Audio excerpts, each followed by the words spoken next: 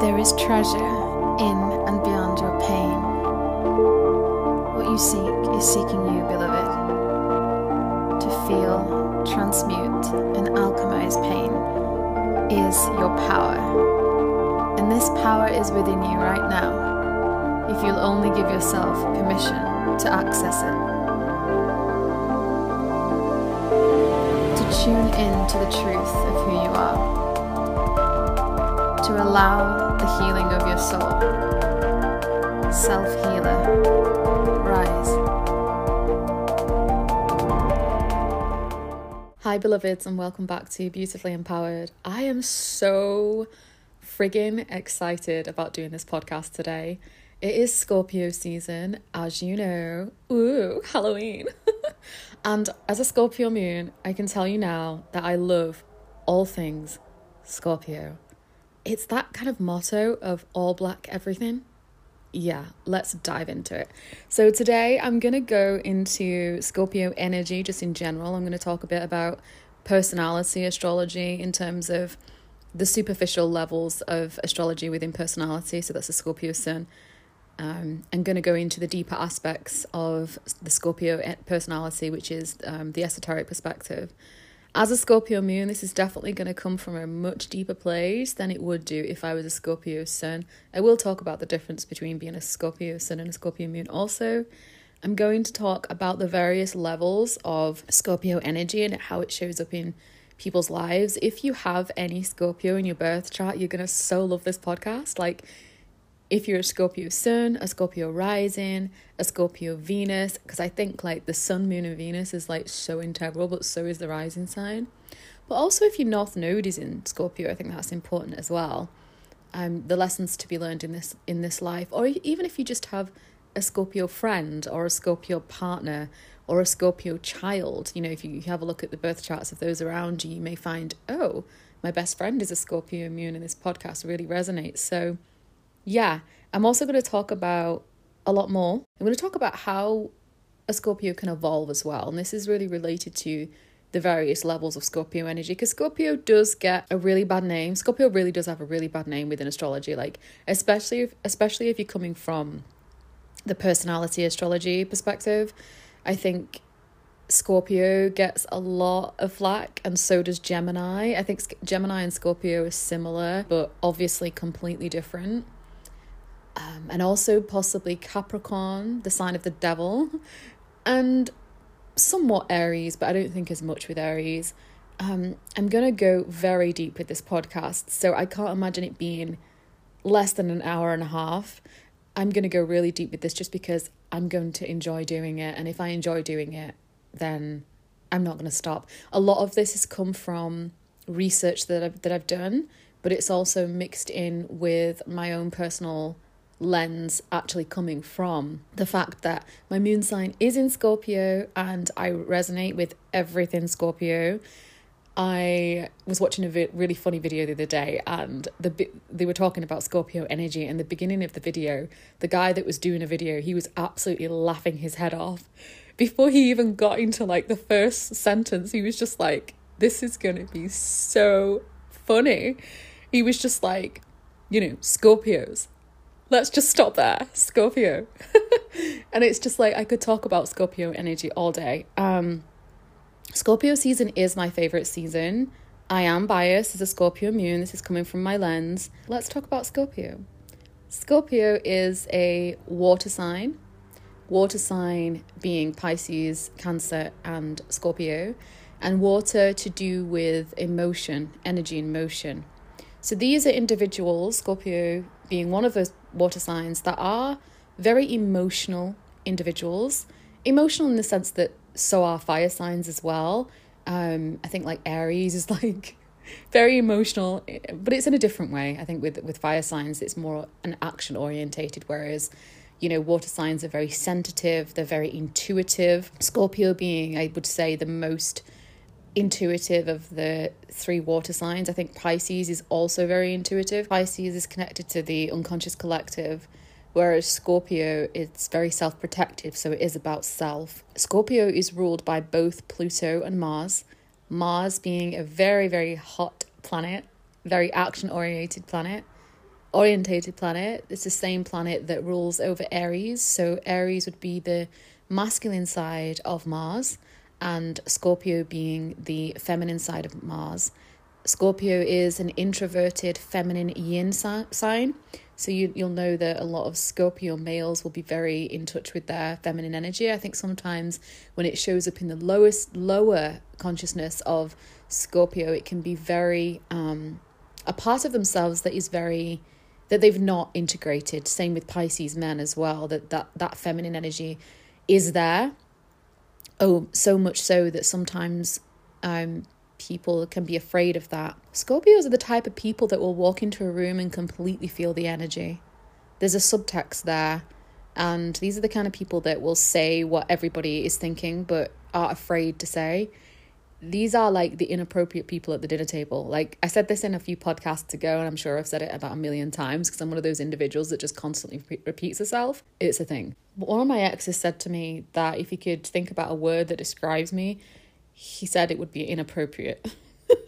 For so many different reasons. But he was an Aries sun anyway, and Pisces moon, so I'm sure he understood me. But Scorpios are those that are comfortable in the underworld.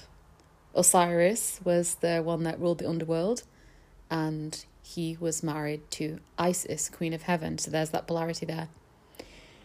Scorpios are individuals that are so comfortable in the underworld of the psyche, that is, that these people can be very misunderstood in the same way as Gemini, but it is very different. In that when you are somebody that is comfortable in the underworld of the psyche, you've got to see how that shows up in interpersonal relationships. You will never take surface level relationships for what they are. You know, there are people in this world, you know, maybe it's a Pisces thing or a Libra thing where it's like, la-di-da, where you take people at surface level. Absolutely not. Scorpios are obsessed with what is hidden. They are obsessed with the dark. They are very secretive people, and so they're obsessed with secrets. And, you know, if you want to tell a secret to a Scorpio, you can be sure that if they love you, they're going to keep that secret. And they expect that same of you as well. And in relation to secrets, they are the kind of people that will dabble in the occult. And the occult also just meaning hidden doesn't mean that it's evil. Evil backwards is love. So let's not even go there. But it's also connected to psychology. And because most people, from a Scorpio moon perspective, don't understand their own inner darkness with their own psyche, people can feel very threatened by Scorpios. I've said this before, but I'm going to say it again. We are in Scorpio season, and what is around the corner is Halloween. And Halloween is the celebration of, at least on the exoteric level, of all that is hidden, the goblins and the demons and the monsters and the serial killers and horror and darkness and death. And what do we wear to celebrate Halloween season? We wear masks. Now, this is associated with the hidden depth of the psyche. When we are expected to wear social masks, we are covering the true self. We are accepting the persona as the core integral self and abandoning the hidden parts of ourselves that we refuse to look at within the hidden depth of the psyche. Therefore, at Halloween, those demons that we hide from that are within ourselves, you know, because the devil is an aspect of your own mind and your own psyche, they come out to play, you know? So you're going to see in Halloween season that masks and goblins and demons and psychology, and, you know, take the film Halloween, for example. That is a perfect example of Scorpio energy, because Scorpios want to see what is behind your mask. In fact, they're annoyed at social masks to the point where they will be the type of people to be like, I'm not convinced by this bullshit, and they will literally tear the mask off your face. These are the type of people that are like, they understand human nature, and they want to understand, or they do understand, why people do what they do. The why is important here, and this is what people misunderstand about Scorpio suns and Scorpio moons. I'm not coming from a Scorpio sun perspective because I'm a Cancer sun, so there is some similarity there, but I'm a Scorpio moon, and they want to know why people are doing something. They are the people that will walk into a room and feel the energy of the room straight away. You know, again, this is to do with emotion. And so they're picking up on that subtext. They're picking up on people's feelings and people's emotions and what people are not saying. So it's not like an air sign where it's, you know, you walk into a room and everything's very social and everything's very kind of surface level in comparison to how a water sign receives love and gives love. And so they see that. They don't only see it, well, how they see it is they feel it, really. But Scorpios are extremely intuitive. I would say the most intuitive of the zodiac signs, but again, this is biased because I'm a Scorpio moon. But I also think Pisces is extremely intuitive, especially if it's at the moon level, because when you're looking at the water signs, both Cancer and Scorpio have the shell that protects their inner softness. Pisces doesn't have that. Pisces is literally like a slippery fish, and if you try and catch it, it's just going to slip out of your hands because it's mutable energy. So the minute you try and catch it, it's just going to run away from you. It's not fixed like Scorpio. And so all the water signs are very, very, very intuitive, very sensitive. There are various levels of Scorpio energy. So the lower nature of the human experience as a Scorpio would be the Scorpion, which is the actual sign of Scorpio energy. But you do often see with Scorpio energy that there are three symbols there: the Scorpion, the Eagle, and the Phoenix. So the lower nature of Scorpio energy, the Scorpion, is very, very venomous, very, very vindictive, very, very controlling to the point where it can cross over to abuse. If they're not able to alchemize their own inner pain. Very, very dark and quite sinister. Now, I'm not saying that if you haven't alchemized your pain, you're this dark, sinister person, but there is a sting. There is an absolute sting, a venomous sting to a Scorpion that is not able to alchemize how deep they feel. You know, when somebody feels so incredibly deeply, you know, it's the abyss of the ocean. You know, Cancer would be the surface level of the ocean. You know, you'll typically find a Cancer that will just start crying over nothing. You know, Scorpio, if it's a Scorpio sun, maybe not so much. They won't show that to people, but hidden behind the scenes, yeah. The Eagle Scorpio is the kind of middle way of somebody that understands that, yes, I do sting myself before I sting other people. Therefore, I'm abusing myself, and I'm almost crossing over the line of abusing somebody else if I'm not aware of my own power. Key word when it comes to Scorpio is power and control. Power. So the eagle, it flies, it has wings. It's not this earthly bound creature that just goes around stinging everything. And it's secretive and it hides in the dark. This is a bird that flies so everybody can see the bird. It has wings, you can see it, and it does still stalk you. Think about You on Netflix, The Stalker. I'm going to get into that later, but I have a lot to say about that. But the eagle watches its prey, and then it swoops down, takes its prey, and it goes back up. So the stinger almost is still there because it's observing its prey, but it's able to swiftly go back into the air and take a bigger perspective. Like, I don't want to sting you. I can sting you when I want to.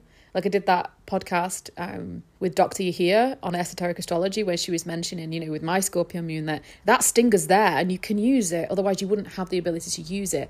But you choose when and how to use it with the awareness of the consequences if you choose to use it. And that's the nature of human will, a free will. And then the third symbol of Scorpio is, of course, I'm sure many of you know this, is the Phoenix.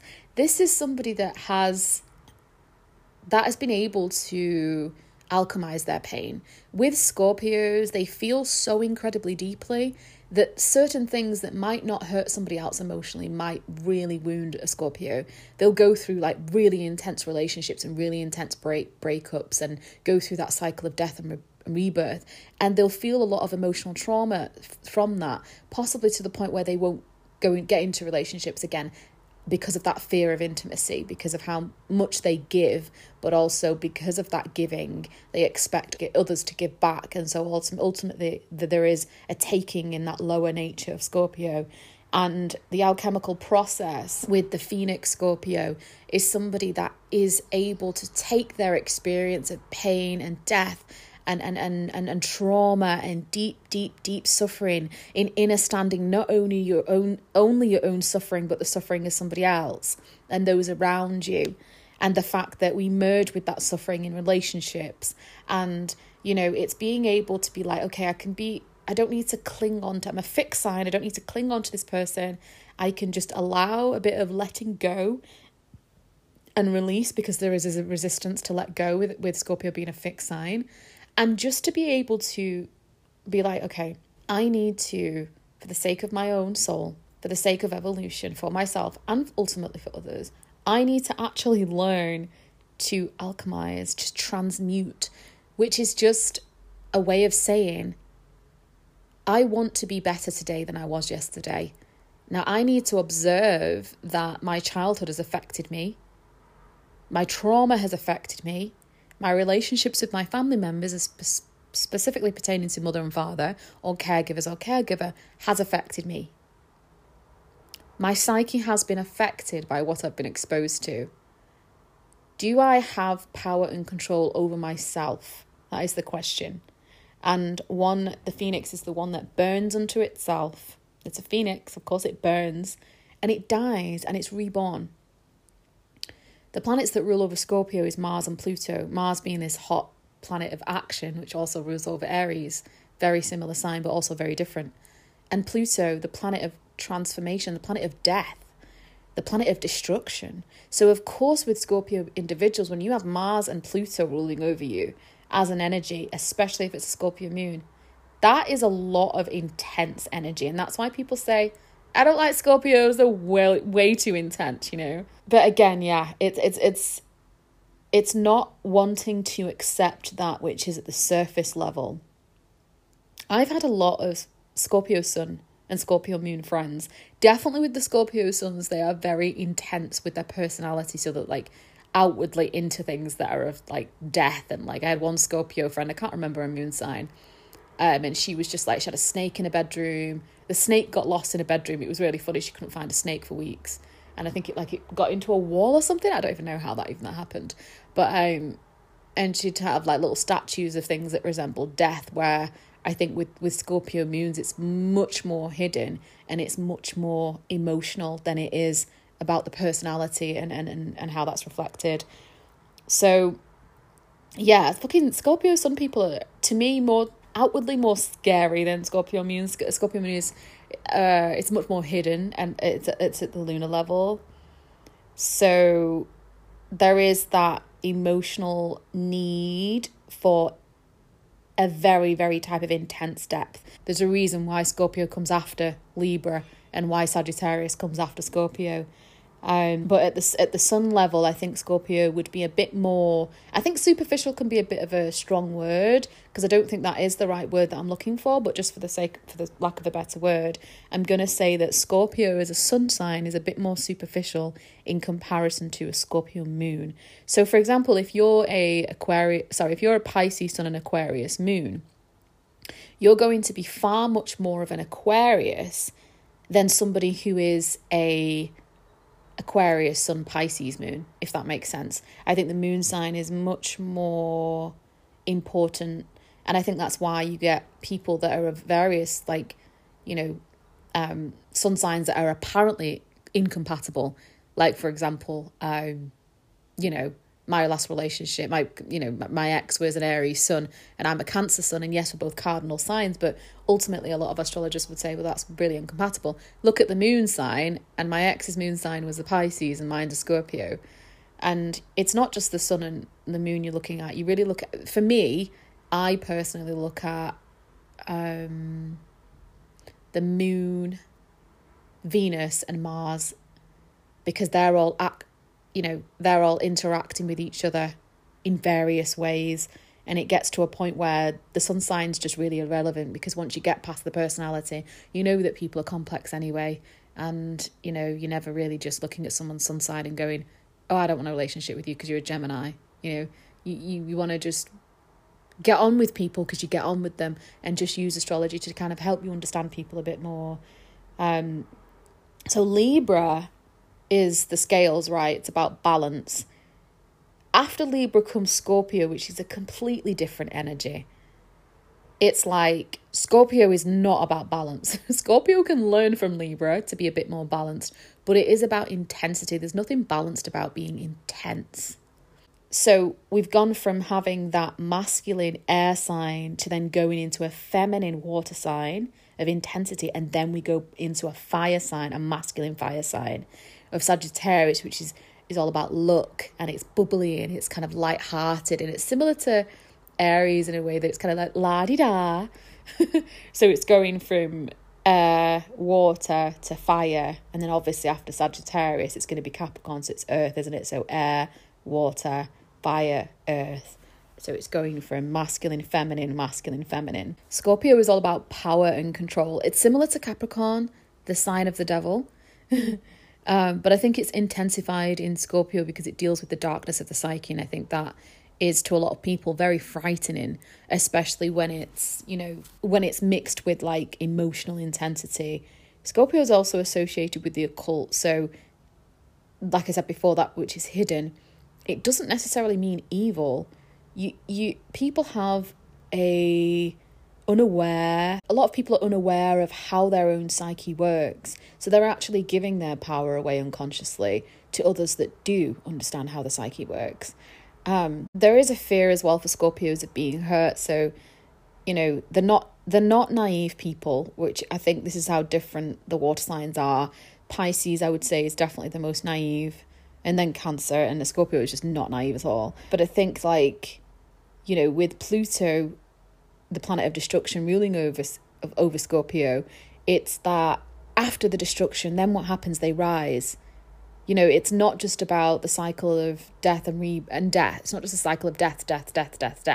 Halloween, death. Well, where's the rebirth? What season comes after Scorpio, death? We have Sagittarius, which is like, I can breathe again. Sagittarius just wants to travel and to explore and be happy and can't stay still. It's a mutable sign. When we've just gone from Scorpio being a fixed sign, it's like, no.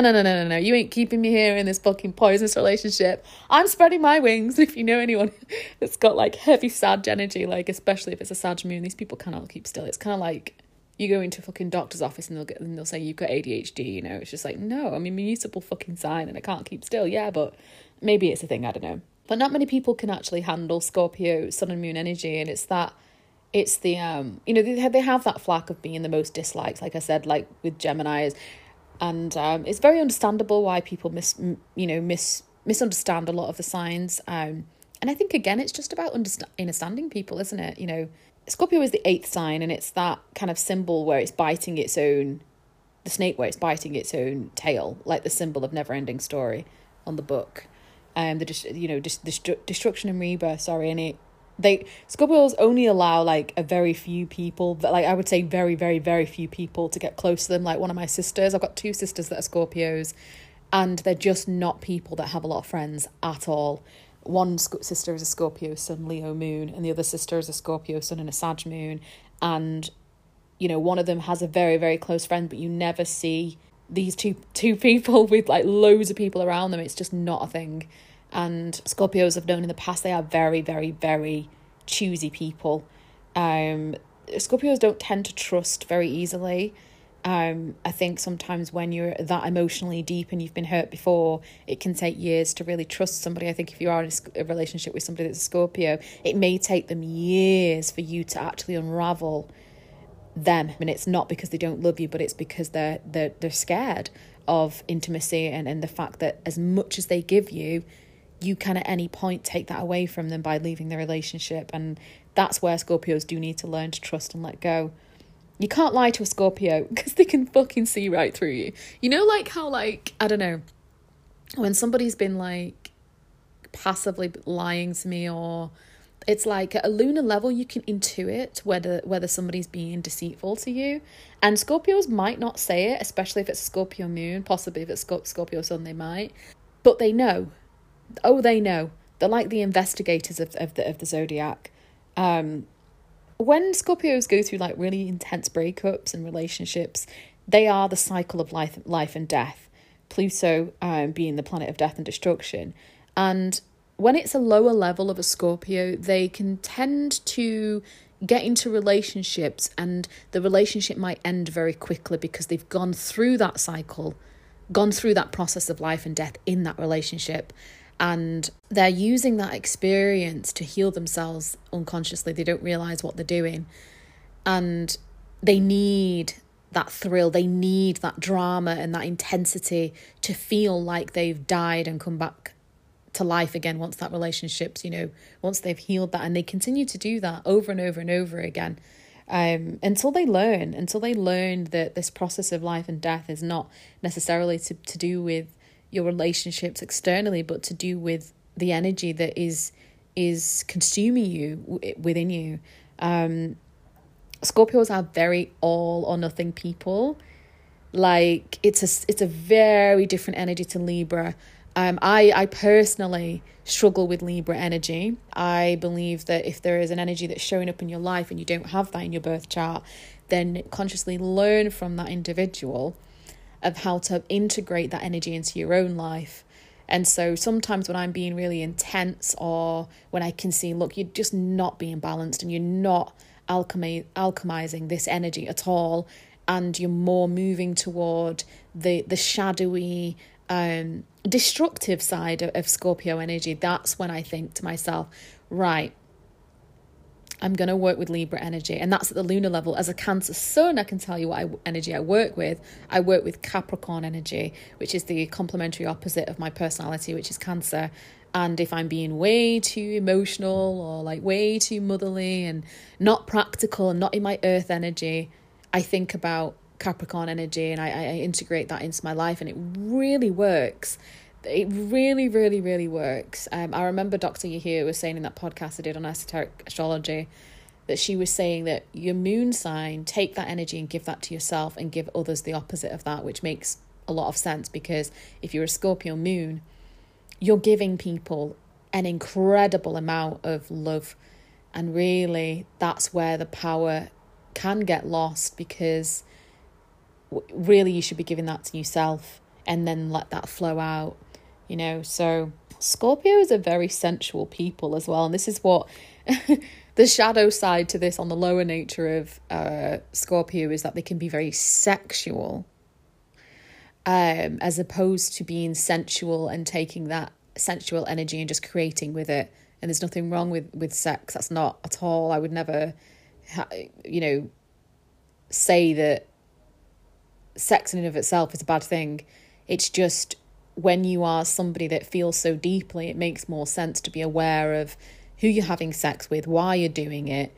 Enjoy the process in however you choose to use your sexual energy.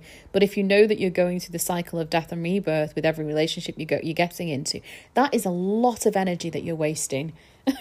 So yeah, Scorpios have zero time for superficial relationships. They see beyond the surface, so they're never going to accept the surface level of shallow talk, or talking about the weather for the sake of it, or just like, how are you today? Like, da-da-da-da-da-da. It's like, they're very hypersexual, very hypersensitive, very hyper-aware. Scorpios remind me of fucking cats, like a black cat sat on the windowsill, observing the world, watching people go by, watching parents take the kids to school, and they're just like watching and watching. Because that's what Scorpios do, they watch.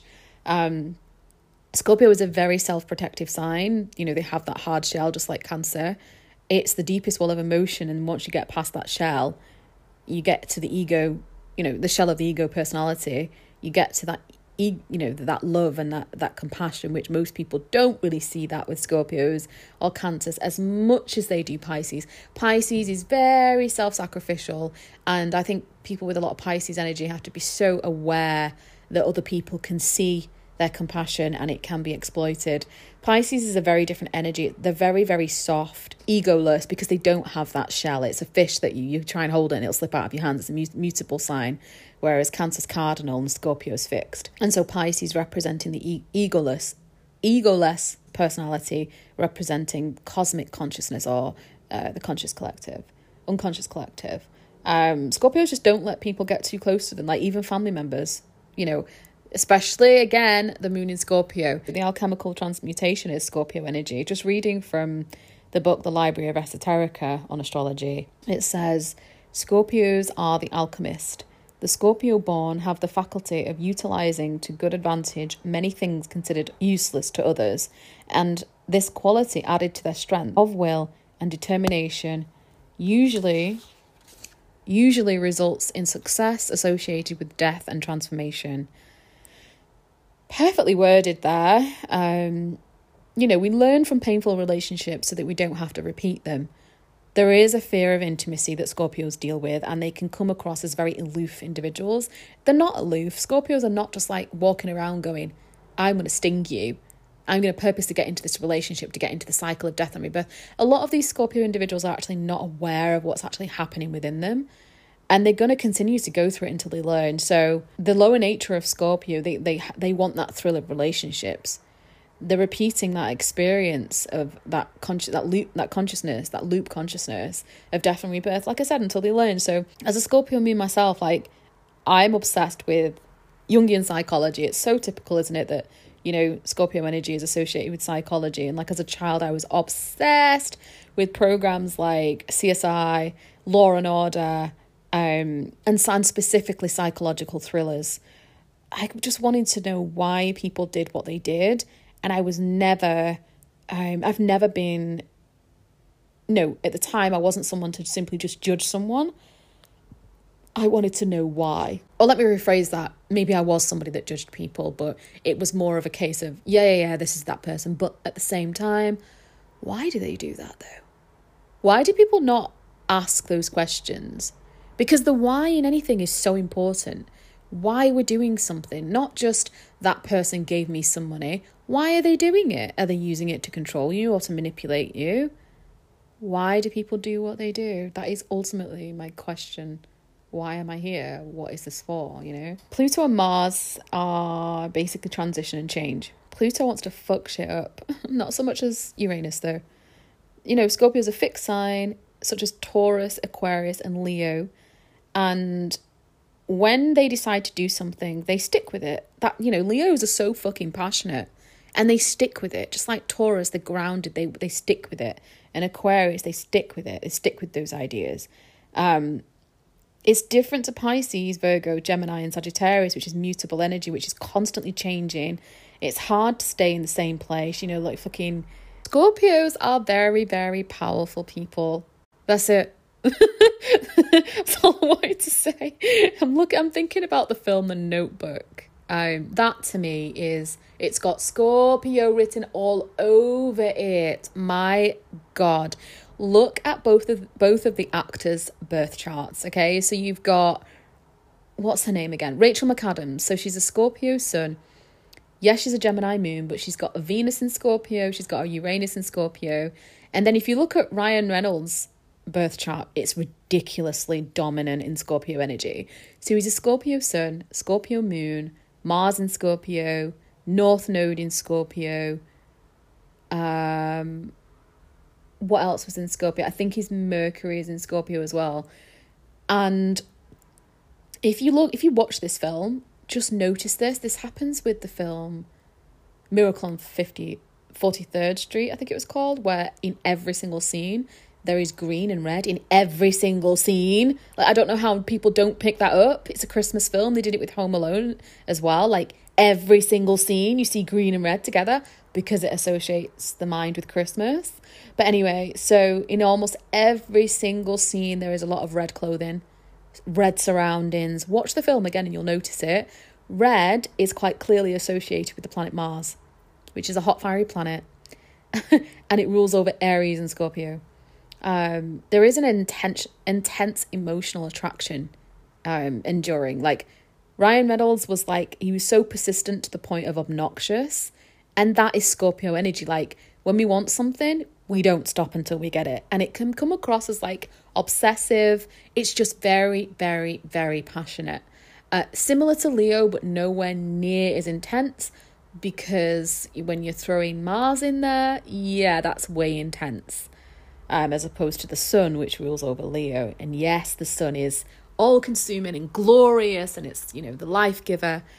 Yeah, there is a difference between a fucking sun and, Mars, but yeah. Looking at other films as well that are very Scorpionic. V for Vendetta, the masks of social the masks of society and the unveiling of those masks and exposing things and burning down the parliament, which is the esoteric portrayal of alchemy, you know, the fire, the craft, cruel intentions. The lead actors of the Notebook are, you know, Scorpio dominant, which is very interesting. Scorpios are very observant. Like I said, they're like a fucking cat. They'll study you.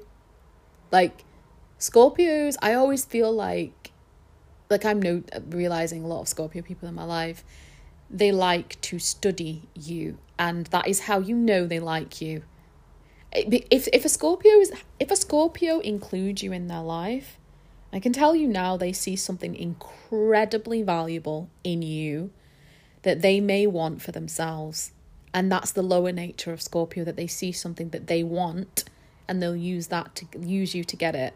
Whereas the Eagle and the Phoenix, Scorpio, the higher levels of consciousness with this energy, they will see your value. They will appreciate you. Yes, they will want to get close to you because it's like, how do I become more powerful? By having people that are powerful around me.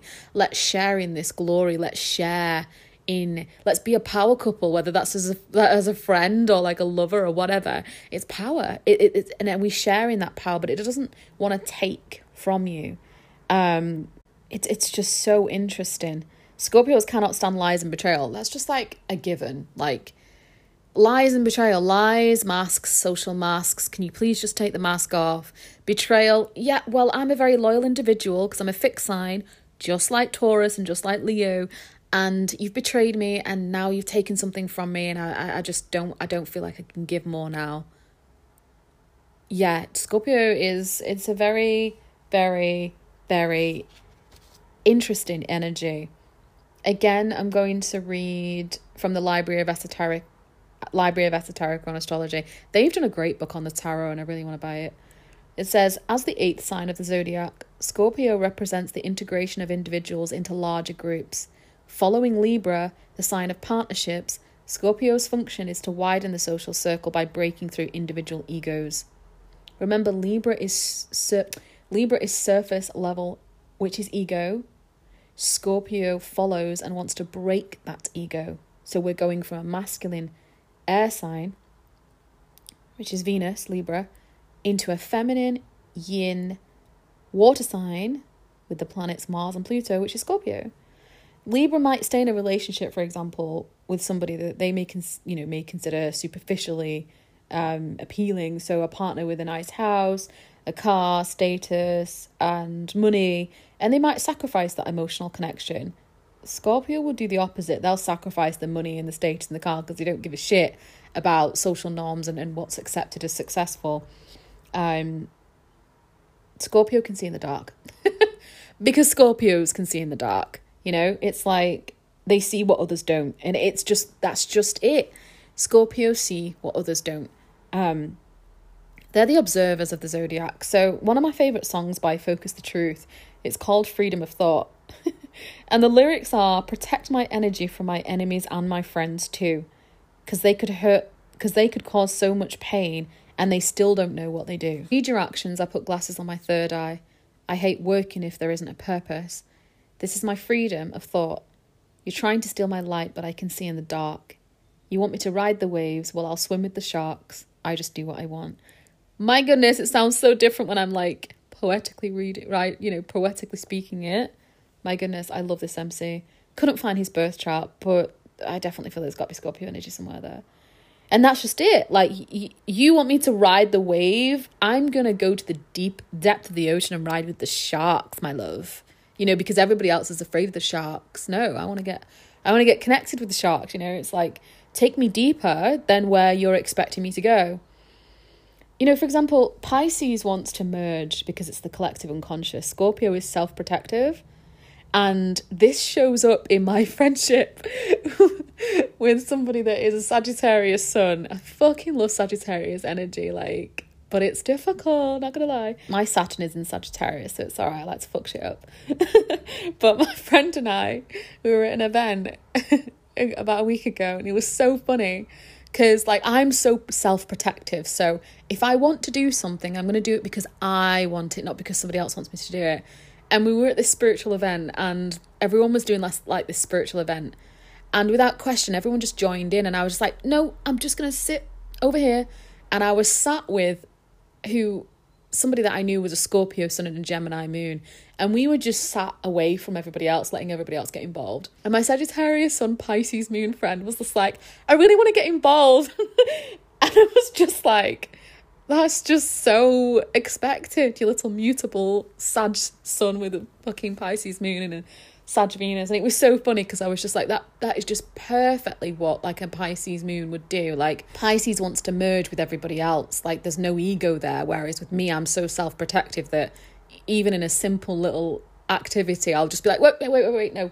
You're forcing me to let go of my self-protection and I'm not ready to do that yet. And this same individual, what did they say to me now? They said to me, they love going clubbing because they like to merge with everybody. And I was like, that is such a Pisces thing to say, that you love to merge with everybody. Because it's the unconscious collective. It's merging, which is a completely different energy to Scorpio. A Scorpio does want to merge.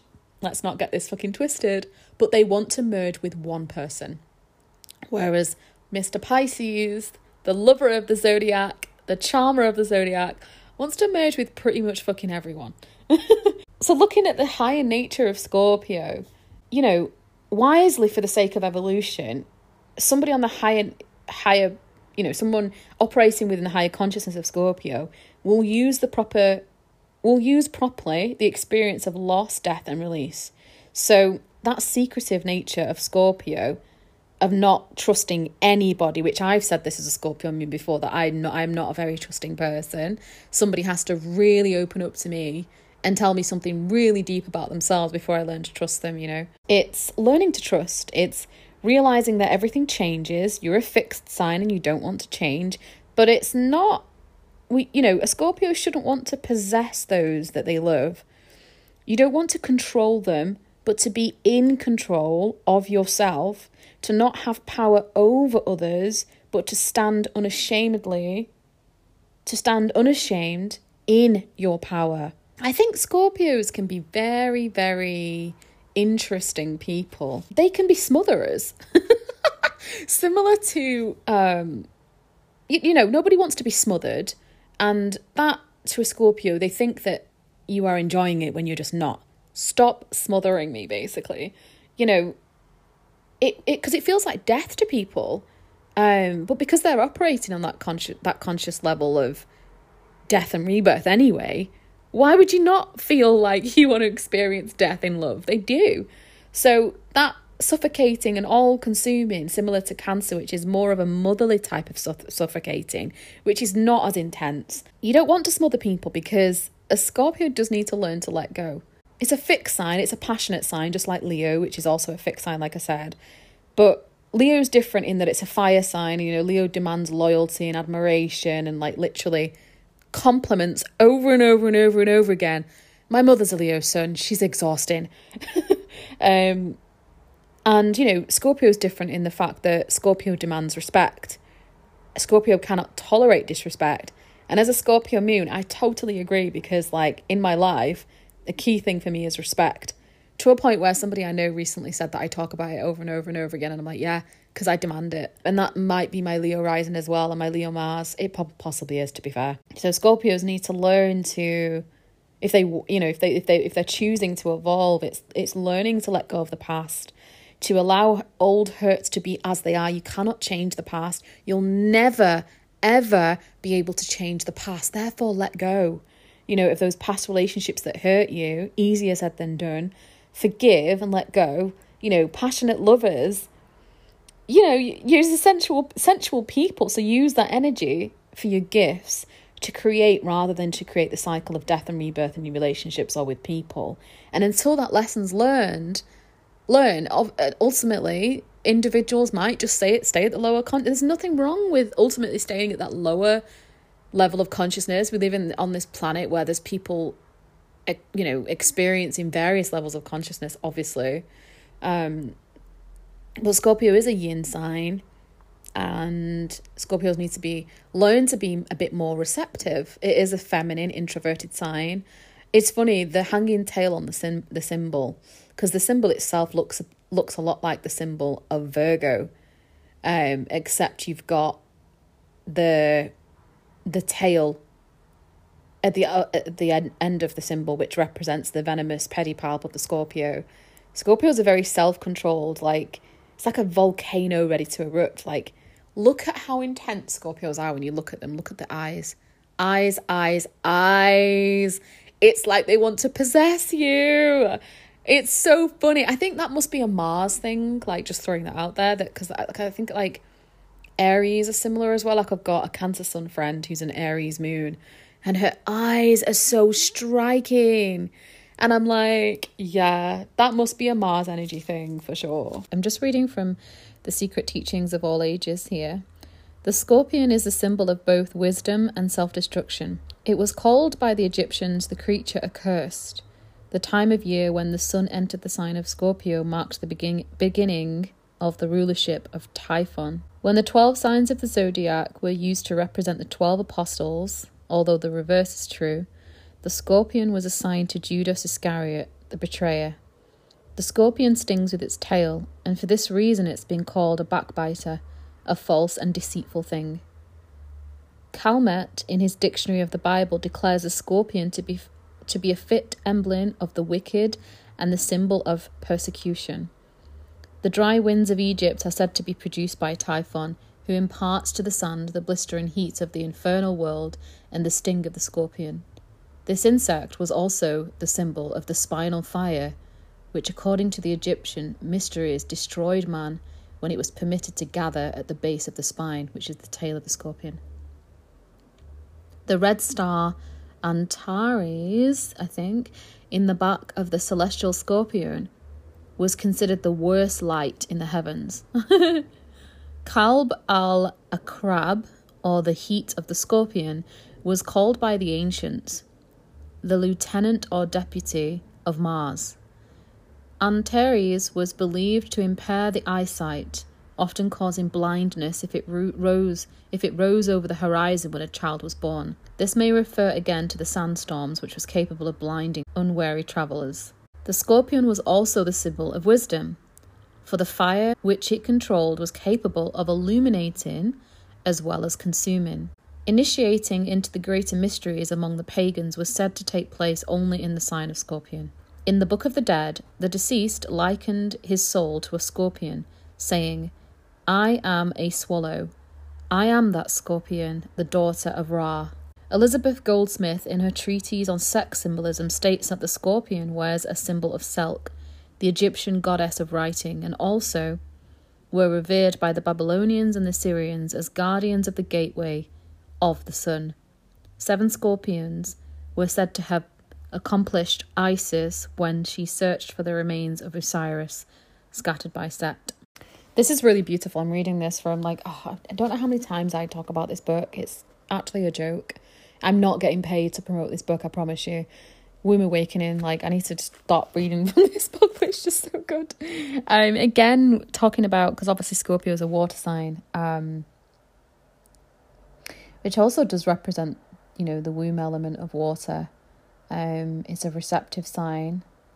And it's also to do with surrender. It's a feminine quality to be a water sign. All water signs are feminine yin signs. This is a deep compassion and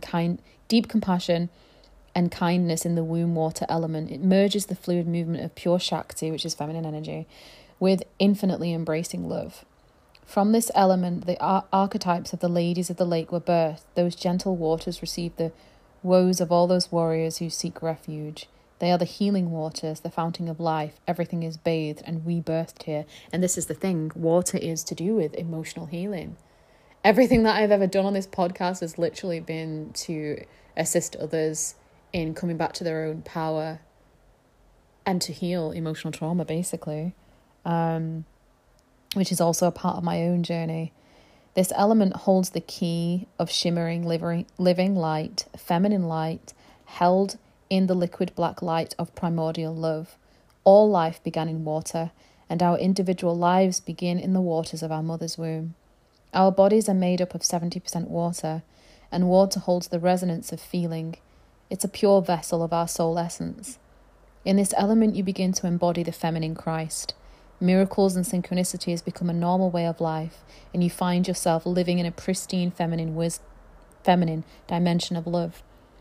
Old wounded trauma patterns drop away, healed by the balm of forgiveness and innocence. People become magnetically drawn to you, not for advice or help, but simply to bathe in the beauty of your presence. Your physical body becomes a temple for spirit, and you are illuminated by a soft glow, and you can transmit regenerated waters of love. You start dropping out of the mental realms of thoughts and ideas, and diving deeper into the realms of feelings, symbols, dreams, and interconnectivity. That's all Scorpio, Pisces, and Cancer energy, totally there.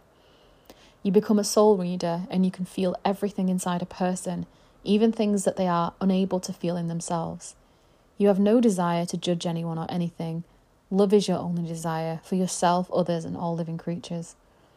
As you become more acutely sensitive and aware, there can be a frightening sense that the boundaries between you and the world are dissolving, and you are now open to all the wounded thoughts and feelings swirling in the ether. Balancing with the other elements is essential so that you don't become completely overwhelmed by this experience of merging, or your compassion and receptivity is not taken advantage of by a world still out of resonance with love. And again, I'm so glad that they mentioned that merging there, because that is the word for Scorpio and Pisces specifically.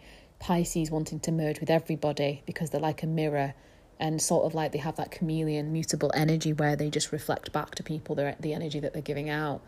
And Scorpio also wants to merge, but it's at an individual level. They don't want to merge with everybody because they're self-protective, but they will want to merge in their relationships. As you become, and that's the thing about Scorpio, Pisces as well. Obviously, there needs to be.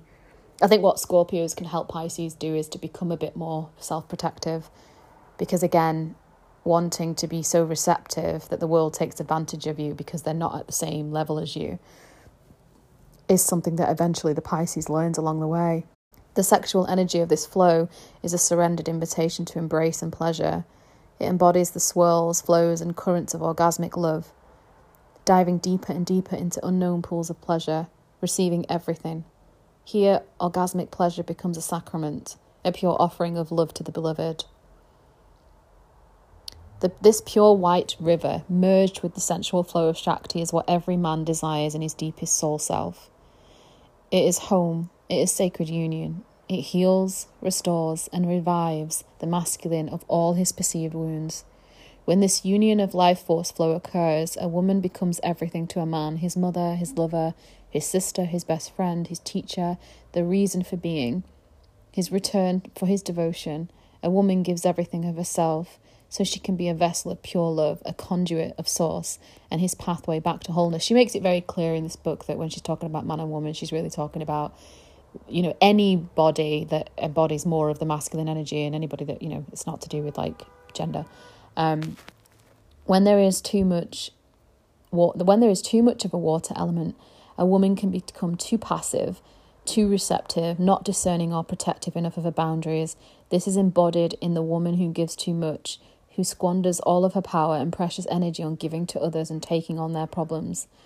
This is a real thing, especially if you are Cancer and Pisces, because they're a lot more vulnerable than Scorpio. In relationship, the woman takes on a mothering or enabling role, trying to fix the life of her partner at the expense of her own needs and desires. If there is a deficit water element, someone that doesn't have much water in their birth chart, a woman can be too uptight and controlling. Surrendering to love or orgasm feels very difficult.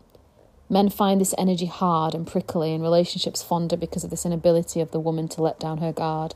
Often women turn to careers for safety and control. And it talks about sexuality being a gift, and I think this is I mean obviously anybody can work with Scorpio energy, and I think I just want to say a personal hello to those that have a lot of Scorpio energy in the birth chart, or specifically if you're a Scorpio sun, Scorpio rising, or more importantly, a Scorpio moon or a Scorpio Venus, I think that this is something beautiful to read. It's a womb oracle share. So, I was embraced by a divine mother with soft white swan wings and colours of whites and aqua. She says, I am here, sweet child, and I am here to love you. I am you. I breathe through you. My breath is your breath. I am under her wing, being cradled like a child in this loving embrace. We journey upward into the upper world, the air element realms, surrounded by peaceful, cool blues. I see a trickle of crystalline looking light of starlight essence enter my crown chakra. I appear to have a cloak of soft white swan wings, holding a staff and a feminine headband or a crown. I feel unworthy. Who am I to hold this staff, to have these wings? Divine Mother is holding me, a hand over my solar heart and a hand over my lunar heart. And she says, you're here now. These are your gifts to share. This is your essence, your purity and your innocence, your pristine sexuality is a gift to share. With hands of the starry night, she holds my womb space. A shimmering crystalline egg is placed glowing in the radiant cauldron of inspiration of my womb. The crystalline egg radiates and magnetizes the loving frequency of sacred union to my womb. This frequency of information gently mingles and swirls within the shimmering dark waters of my womb, percolating in my feminine heart. Standing behind me, Divine Mother does a movement with her hands to open my heart, then places my heart base, then makes the shape of a cross. Communication is your gift. It is what you came here to do. Communicate what's in your heart. Oh my goodness. That is so beautiful. So beautiful. And again, it's just, as a Scorpio, work with your feminine energy. It's, to be somebody that is receptive. Of course, you're going to be taking in a lot of people's emotions and a lot of people's fears and a lot of people's traumas. And the shadow side to being Scorpio and not having boundaries, because I'm sure there are Scorpios out there who don't know much about boundaries, is that people cross your boundaries. I said this in another podcast, because they don't know that you have boundaries. And I think it's so important to understand your own love for yourself outside of how much you choose to love others. Because do we love so intensely as Scorpios because we want somebody to love us in that same intense way? How about we shift those dynamics and that perspective to a more empowering perspective where you're able to love yourself in the way that you've been loving other people, and allow that love for yourself to naturally just flow out instead of being self-sacrificial, especially if you have a lot of Pisces in your birth chart, and that pure, beautiful, sensitive love, that feminine love that isn't weak, it's powerful, it's Shakti energy, it's that source of creation, it's that portal of creation, and that love and that power for yourself. Be in your power for yourself, rather than being somebody that works with the lower shadowy sides of the psyche by trying to have power over somebody. Because ultimately, if you're having power over somebody, that ultimately means that you're operating in a place of lack, in weakness. When you have power over yourself, power over your mind, power over your, how you're expressing yourselves. And definitely with the water signs, I've got this book, I've spoken about it a few times, by Daniel Goleman, Emotional Intelligence. It's been sat on my shelf for 6 or 7 years. No, about 7 years now. I've read 3/4 of it. I still actually haven't read the other the remainder of the book, and it's been on my bookshelf for so many years. So funny. But yeah, and to realize that with Scorpio energy as well, that repressed sexual energy can be there, and then it's just you're just biting yourself, really. But you are medicine unto yourself. Take that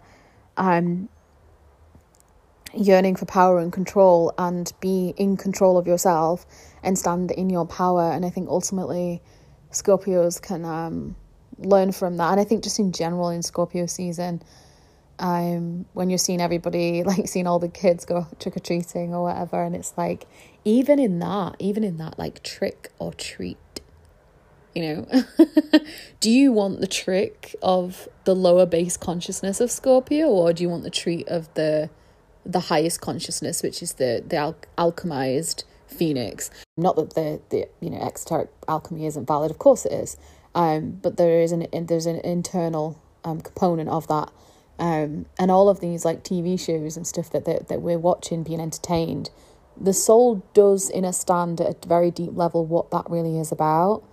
That we're being given so many beautiful, beautiful, beautiful alchemical codes within these movies that we're watching. You know, I'm not just talking about like programs like Love Island, where it's just like superficial as fuck. Like, I don't watch stuff like that. I don't know if you guys watch stuff like that, but that's just not how I spend my time. I have to find something like really deeply like philosophically interesting. Like, esoteric philosophy to me is just deep, but like sat right at the corner of me is the Kabbalion Hermetic philosophy. Like it just, I think I've read it like 4 times and I'm ready to read it again, but like, and then there's the Secret Teachings of All Ages, and then I've got this book, and it's just like, it's beautiful that we can work with all the energies, all the 12 disciples, all the 12 zodiac signs of the central sun, you know, like, and it's beautiful. I personally find, spoke about this on my podcast, Omnism, I'm pronouncing that right, that I see the beauty in this is because I went out of my way, even though a group Christian, I went out of my way to detach from that and to have a look at what other people believe and to open my mind and to expand my consciousness and be like, oh my goodness. Like, I went to one of my friend's churches a couple of weekends ago, which is really beautiful. It's an LGBTQ plus inclusive church, and one of the guys there came to speak to me, and he was asking me, you know, about my Christian history and stuff like that, and I was saying to him, you know, my perspective is it's you know, I do have respect for Christianity at the esoteric level. I was trying to do my best at trying to communicate with somebody that is Christian that, yes, I could potentially still see myself as Christian, but not in the same way. And this individual, when I explained to him that I, you know, expanded my consciousness in the fact that I think broader than Christianity, he was in agreement with me that it's almost not fair when we're born into Christianity to only have that perception. What if I was born into a Jewish family? What if I was born into a Hindu family or a Muslim family or an atheistic family or an agnostic family? If we're only willing to accept what has been handed down to us through subconscious programming, through our parents who subconscious programming was handed down to them by their parents and so forth, how fair is that to our overall experience here on earth? Do we not want more? Because I'm sure a lot of people do leave the church, but ultimately, if they've not looked at a lot of the belief systems subconsciously, it's going to unconsciously show up in their lives, you know, through fear. So I'm just reading. It's just a section on the womb water element. So the womb water element is the multidimensional sensual perception, which is fluid ecstasy. It's the feminine feeling dimension, embodiment, connection with the spirit of Gaia, the ocean, the primordial web of life, body-centered bliss, liquid realms of love, merging in love, joyfulness, vast intuitive awareness, trust, and gifts of the mermaid priestesses. In the next stage of being woven into form, because it goes into the different stages within the womb, the baby enters the fluid, the deep fluid, and this all connects to being in the water element, by the way. The baby enters the deep fluid sensual feeling realms of embodiment experienced during the second gestational womb phase of water. As you move, because it talks about fire and water and all of that, as you move into the next gestational phase, you descend from the spirit realms deeper into the sensual realms, experiencing the next spiral of physical embodiment into the world of your mother's womb and the earth dimension. Great Mother begins to use the feminine and masculine elements of water and fire to weave your multidimensional body into being. The warp and the weft of these elements bring you from air, which is a state of spirit body, into matter. The word matter means mother, whose sacred magic permeates all the material substances of the cosmos, including the exquisite living temple of our physical bodies. Our body is the structure, the earthly vessel, and the container that is filled with the energies of fire and water, the two great flows of life, which is feminine and masculine, yin and yang, solar and lunar. The Great Spirit infuses our developing form with matter as the divine chalice that holds it all. The womb water gestational element brings us into feelings, into the realm of the feminine senses, which is touch, sight, hearing, and an ocean of perceptions through feeling and intuition. If we are gestating in a holy womb, this opens us to vast expanses of liquid ecstasy and the intimate oceans of love where everything is merging, pulsing, ebbing, flowing in a mysterious and magical underwater symphony of bliss. Just sounds like Pisces energy, to be fair. La-di-da! Pisces are mermaids. We meet the mermaid and siren priestesses, commune with the ladies of the lake, swim with the ancient gold grandmother whales, and spiral with joy in dolphin lipid pods. The timeless stillness of turtle medicine bathes us in the patient surrender of the tides of life and of great amniotic ocean cycles of ebb and flow. In this water element, we become more sensitively attuned to our mother. In this element, we become more sensitively attuned to our mother and hear and her feelings, the dark currents of her watery feminine shadows, the emotions, the grief, and the fears that have been bottled up inside. This acute sensitivity can turn this vast ocean of love into a murky, dark ocean of aloneness if our mother feels separated from her true soul. We may meet the crones of our material ancestral line who throw the bones to reveal the secrets of our lineage. The womb water holds the choice to truly begin to come into form and leave the vast infinity of formlessness behind in order to have a new experience. In original innocence, the experience of coming into body form was considered to be the greatest gift of Creator and adventure into bliss, embodied love. But in our current condition, we may find ourselves wanting to trip back out into the air to escape the body, to escape the sensual currents of this dimension and the intensity of bathing into the feelings or exquisitely acute empathic gifts bring. During this element, we experience massive initiations. Our growing physical form, held in the feminine blueprint of oneness up to this point, now separates into either a male or female gender. We may remember the deep grief and the shock from this split, because obviously all men start off in the womb as female. Around the 9th week of gestation, in boys, the clitoris enlarges into a lingam, and the lips of the yoni close and fuse together into the center to become the scrotal pouch. Men will begin to locate and see this fusion line where the labia closed together in the scrotum. Meanwhile, in women, the yoni and clitoris continue to develop, but there are no major changes or transitions. Nipples are another visible aspect of the feminine body blueprint that men carry. Even though there is no biological need for nipples in men, girls and boys are both created with this feminine body structure that only blooms into its full expression in women. So interesting. In a world where the masculine and the feminine feel separated, this can create primordial shock, the sense that the masculine has to choose to leave or abandon the feminine, and for men, the sense that they have lost contact with the feminine that birthed them, and also their own feminine blueprint origins. Beyond the illusion of separation lives the truth that Great Mother is a feminine blueprint who holds gifts of the Divine Father and who births the complementary male and female twins who are created for union. And that really reminds me of Pisces, because you've got the two fish swimming in opposite directions. It's like the polarity of yin and yang within one. And in this water phase, physical development leaps forward with the exquisite synchrony and precision. The primordial dragon tail reabsorbs around 9 weeks of gestation. The heartbeat first begins to beat, and the brain and the nervous system begin to develop, along with all of the other organs. We also experience movement for the first time, swimming slowly and sensually through primordial waters. It is also in the phase that our parents will usually discover they are pregnant.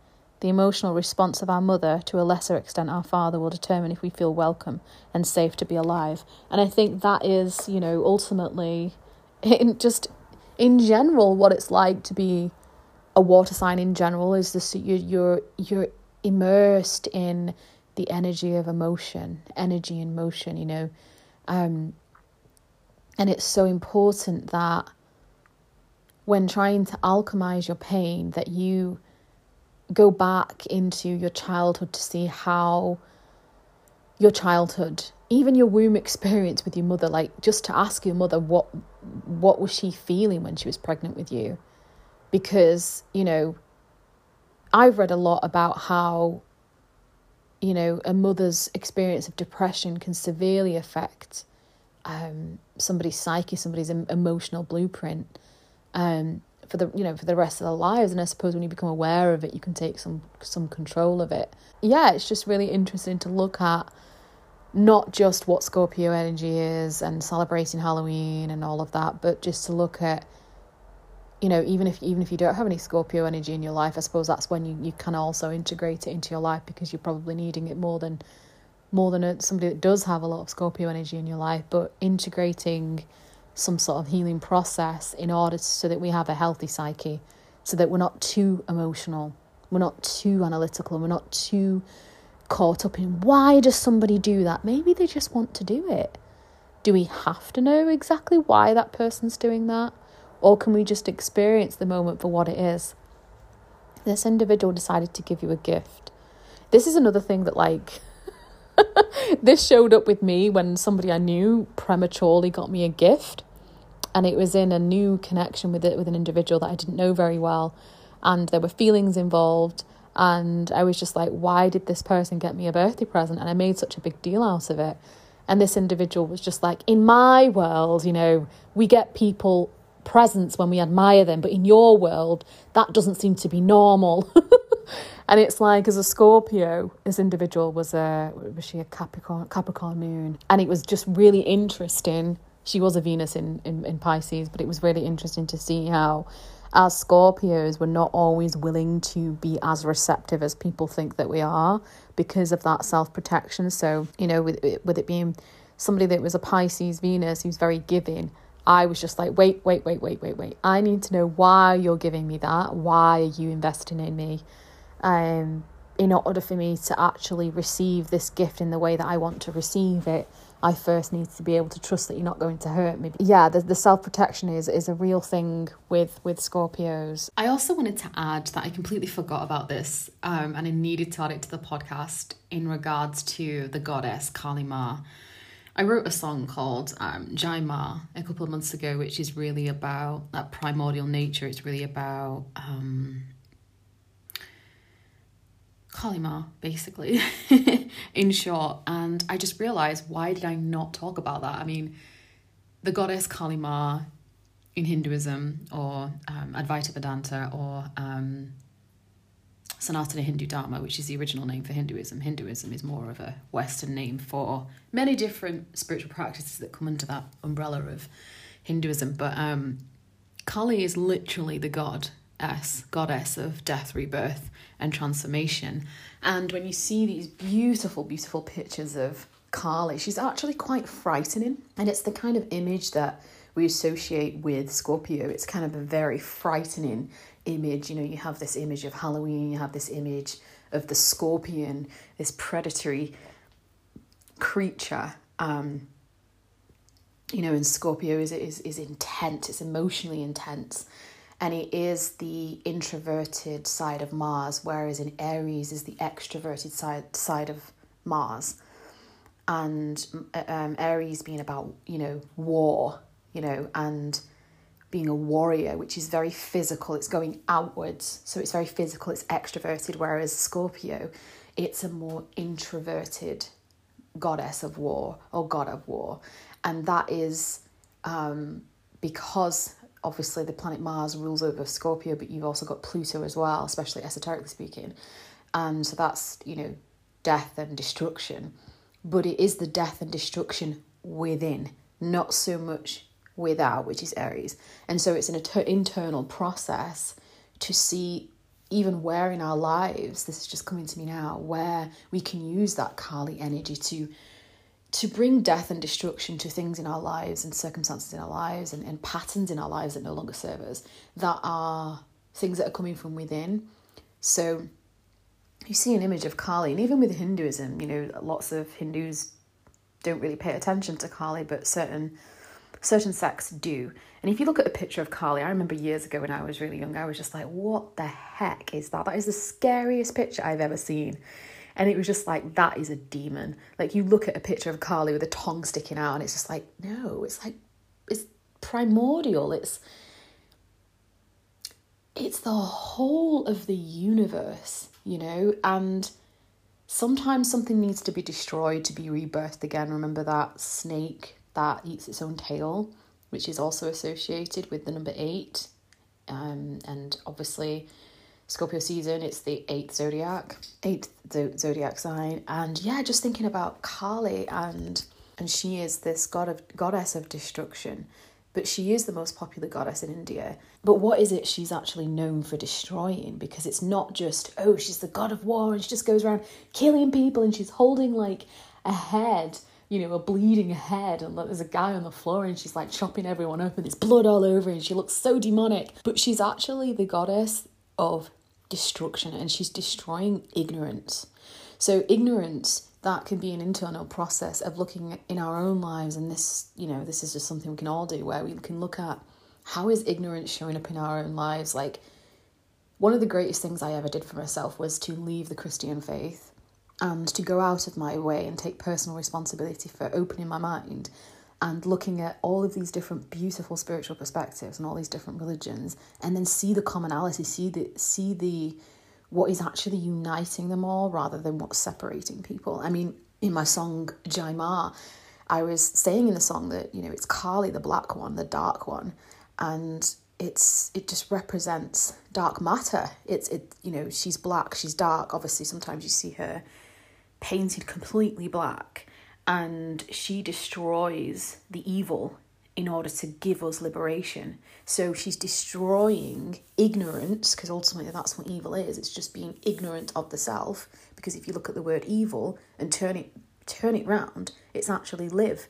So live inverted is evil, or missing the mark, which is sin. It's just basically missing the mark. It doesn't necessarily mean that you're a bad person. Even if the word evil has these connotations, it's literally you just not quite getting the mark right enough. And reminding us, like, to enjoy beauty and life, because death is certainly coming. I know that that's like super pessimistic, but death is something that we need to look at and have that acceptance of death, because Scorpio is all about, again, death, rebirth, transformation. And she is the divine mother, and she is the goddess of time, she's the goddess of change, and she's the goddess of destruction, the goddess of death, the goddess of rebirth, and the goddess of transformation. And she is all loving. As much as you see these images of Kali, like literally like slashing people's heads off, the heads represent ignorance. It represents ignorance, that we can destroy that ignorance when we're able to transform that ignorance into liberation.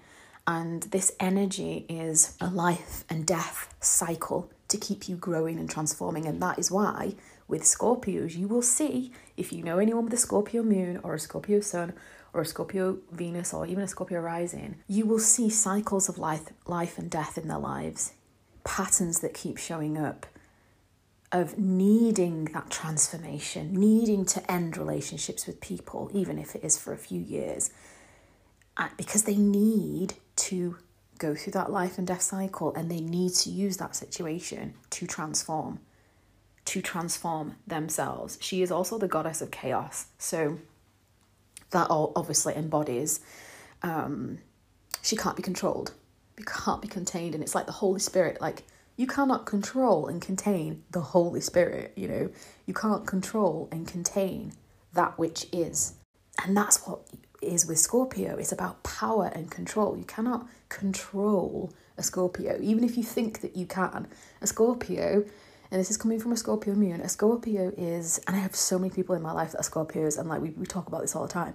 A Scorpio is always 2 or 3 steps ahead of everybody else, because they can see right to the depth. And I know that can be a little bit too much for fire and air signs. I've been told by so many different fire and air signs, like, oh my God, you're just too much. And I'm like, it's not that I'm too much. It's just that my level of intensity, when I took my first breath and I came out of my mother's womb, it's not my fault that the planets are like, yep, you're a Scorpio, you know. So, and Kali Ma is a mother. She's absolutely fierce. You see that picture of her, and she's it's a blue picture of her, and she's sticking her tongue out, and she's holding a man's head, completely cut his head off, and the head is just dripping with blood. And that is how protective her love is for her children. That is how protective Scorpios will be with you. When a Scorpio loves, I can tell you now, they love to the core. Because these people are deep, man. Deep people. And it's not, especially if it's the moon level, it's not something that you outwardly see. It's very, very hidden with the Scorpio moon, and that feminine power to attack those who threaten their relationships, to attack those who even come near your partner, or, you know, any kind of threat. A Scorpio is like, power, control, protection. You know, a Scorpio is... And again, the transformation and bringing it back to alchemy again is that just because this is the archetype and the energy, it doesn't mean that every single Scorpio is going to be that way. You're going to clearly see scorpionic traits in these people, but it depends on what level of plane of existence they're deciding to be on. Doesn't mean you have to alchemize your pain. It doesn't mean that you have to swoop down on your prey, swoop back up like the eagle does, spreading its wings and enjoying itself and being like, la-di-da, you know, looking down at the scorpionic scorpion, you know. It's like we're all various levels of consciousness. And when we look at these Hindu goddesses and look at these stories and these symbols, they are saying so much. They are saying so much. And that anger of Kali killing these men, it's like she's not going to stop until she's destroyed the whole universe. Like, I'm not joking, but like, it's like Mother Nature, you know. Kali's like Mother Nature. She's like, we keep trashing Mother Nature, disrespecting her. It's like, we love the woman as long as she is a mother. Outside of that, we ain't bothered. You know, we don't respect you as somebody that works, or, you know, we don't respect your opinions. We don't respect your sovereignty and your bodily anatomy. We want you to be at home, be a good wife, keep reproducing, slaves for the system. For God's sake, don't think, you know. And it's like, no. And that's how we treat nature.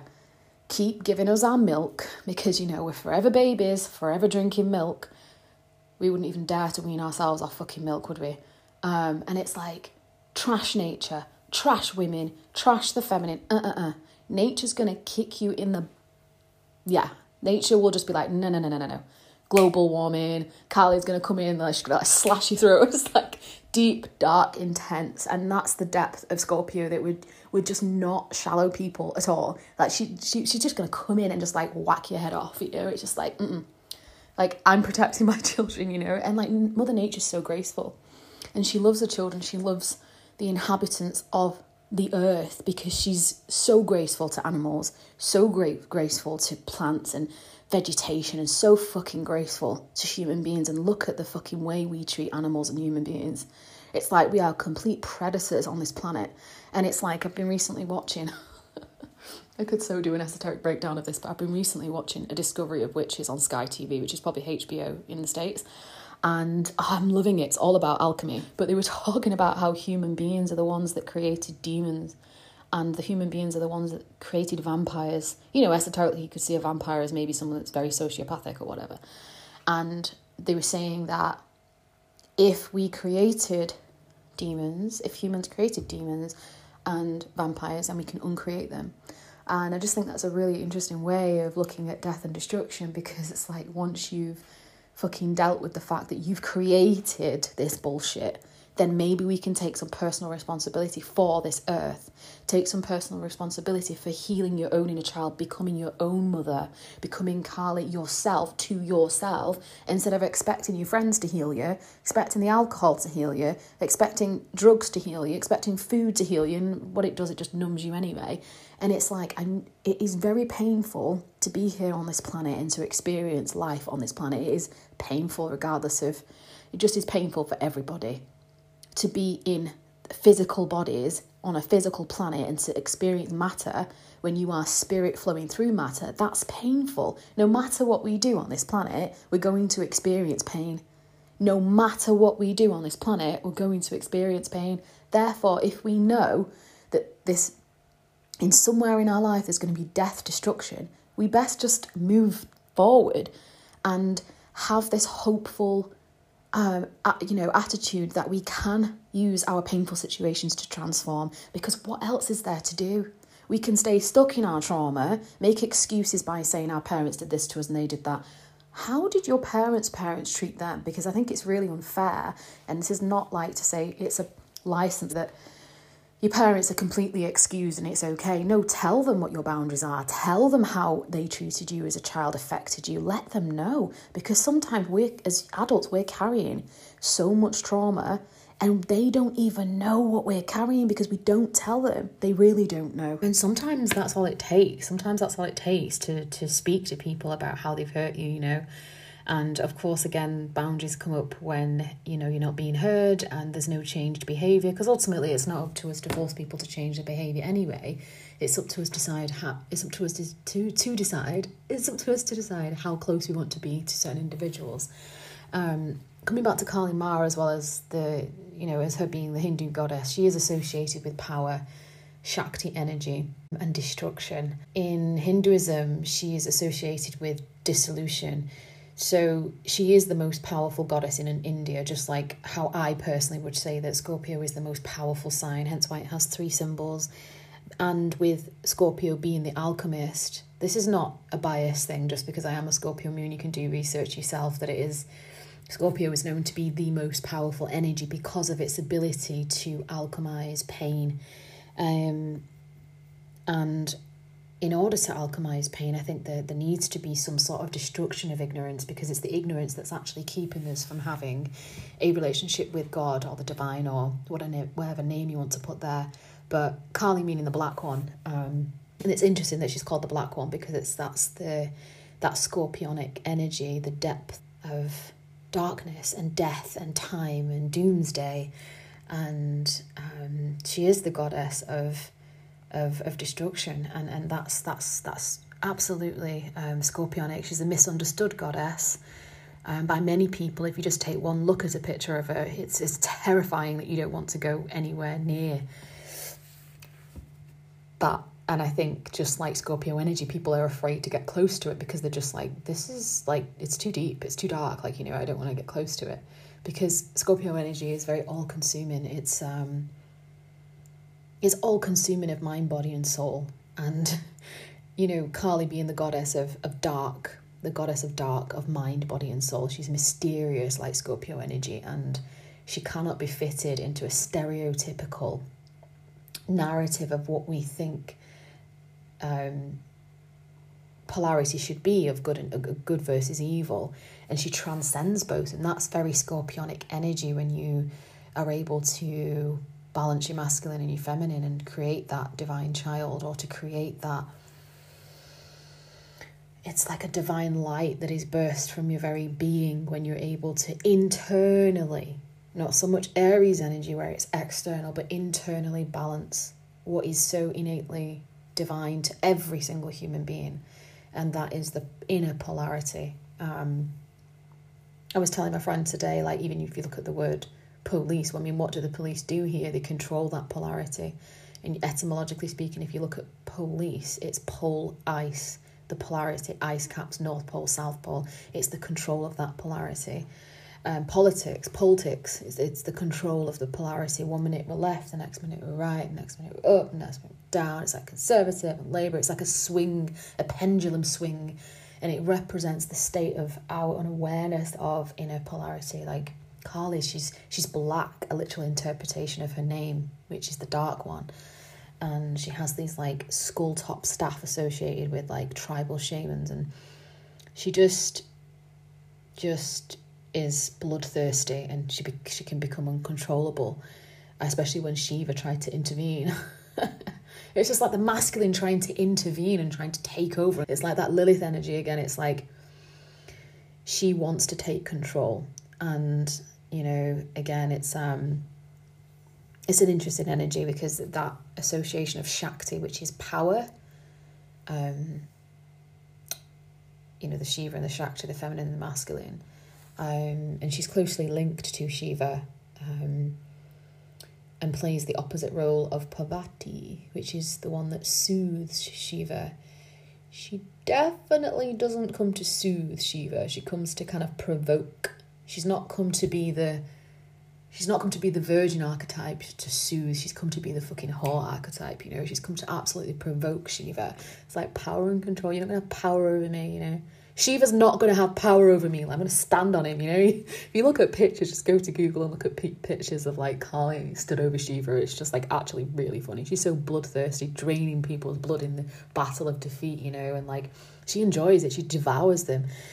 And it's a story that plays upon our deepest, you know, fears, really, that like, what is it we're afraid of in the dark? But what is it we're actually afraid of? Because when you look at it, really, ultimately, a lot of us are just afraid of ourselves. That's the most empowering thing, though, when you look at transformation. It's like when you're able to look at the fucking state of yourself, and it's like, when I say state of yourself, it's like, you're just looking. You all you're doing is looking, and in that looking, you're observing yourself. There's nothing more beautiful than it's not a narcissistic thing. It's just looking at yourself. It's not looking at your fucking reflection to the point where you fall in the water and drown. It's looking at your reflection and going, I could really do with I could do with less of that bullshit, to be honest. How are we going to work together? You and my reflection, how are we going to work together? And really alchemize this ignorance that is leading to evil on this planet, basically. And I think that's really beautiful to associate Scorpio with Goddess Kali. Scorpio is the most associated with sex, like I said earlier. The part of the body that Scorpio governs is the genital area. So it's more about sensual pleasure in a similar way to Taurus, which is Scorpio's complementary opposite. It's an earth sign. Both Taurus and Scorpio are very, very sensual. But I think the difference is Taurus is more bodily sensual, and Scorpio absolutely needs, it's not just a physical closeness, but it's a spiritual closeness. Like it's very similar to Pisces, where they need that spiritual bonding, emotional and emotional intimacy can be experienced through sex. And so it's not just, you know, some Scorpios, if they're on the lower levels of consciousness, will probably understand this. I would rather have the emotional intimacy before I have the sex. I'm not going through the act of sex to get the intimacy, because I do personally think that they are two different things. But again, it's Scorpio is associated with the 8th house in astrology. It's what rules sex, it's what rules death, it's what rules birth. And when you put those things together, sex, death, rebirth, transformation, alchemy, it's like Kali, like mystery, you know, intensity. It's like, and emotions running deep. And it's a water sign, so it has this need to seek power. And again, the whole point is to have power over self, power over circumstance through the awareness of how we're using our mind. And it's interesting that, like, this is one of the reasons why Scorpios are the most, I would personally, again, I said this before, but I would personally, and I've heard a lot of people say this, I've heard a lot of astrologers talk about it, I've read about it, the most despised zodiac signs are Scorpio, Aries, Capricorn, and bada bing, Gemini, without a doubt. And I can definitely see why. Definitely see why. Gemini have a very mutable chameleon energy where they can just kind of shapeshift in any environment. And a lot of people find that quite, like, the word dangerous has been used a lot with Gemini energy, because it's just like, it's like it's trickster energy, in a similar way that Virgo is trickster energy, because it's Mercury and being able to use the mind. And again, this is coming on the lower levels of consciousness, but with Capricorn, it's boss bitch energy. You know, a Capricorn walks in the room and you're just like, it's a fucking Capricorn. Like, she completely takes control of the vibe of the room, you know? It's just like boss bitch. Like, not asked if I, like, offend you. It's like, boss bitch. You know, Baphomet vibes going on there, you know? Like, it is the sign of the devil, so can we say anything about that? No. And then Scorpio again, because it's like power. Like, you're not going to have control over a Scorpio. It's never going to happen. And a Scorpio, even if it looks like a Scorpio is giving power away, they're never doing that. They're building up they're building up something, and eventually they're going to use that against you, or eventually they're just going to leave the relationship. And that's why with Scorpios, if you can't handle the emotional intensity, I would personally say don't fuck with these people, because it's like these people a Scorpio is not a Libra, and I'm not saying that in an offensive way. I'm saying that the energy is very different. A Scorpio is not even a Cancer. Like Scorpios, like what they want is emotional depth. Like I was speaking to a friend of a friend today, and God bless her if she's listening, and she's probably not, but she's a Virgo sun with a Scorpio moon, and I could feel like water vibes from her straight away. And I was just like, yeah, I think you're a water moon. And she was like, I'm a Scorpio moon. And I was like, oh my God, so am I. And we were talking about the need for emotional depth, like, and I was just like, do people say I'm intense all the time? And I just don't get it, but I do get it. I really do get it. And she was just like, yeah, people say that to me as well. Like, I'm dead intense, I'm dead emotional. And we were talking about like music that we listen to that's like really emotional. And I've got like a Spotify playlist of like songs that have got like a specific mood that I'm in, because I can't listen to music. I can't listen to one genre of music. That is for another podcast. But like as a Scorpio moon, when my mood changes, because obviously I'm waxing and waning with the fucking Cancer sun, but I listen to music based on my mood.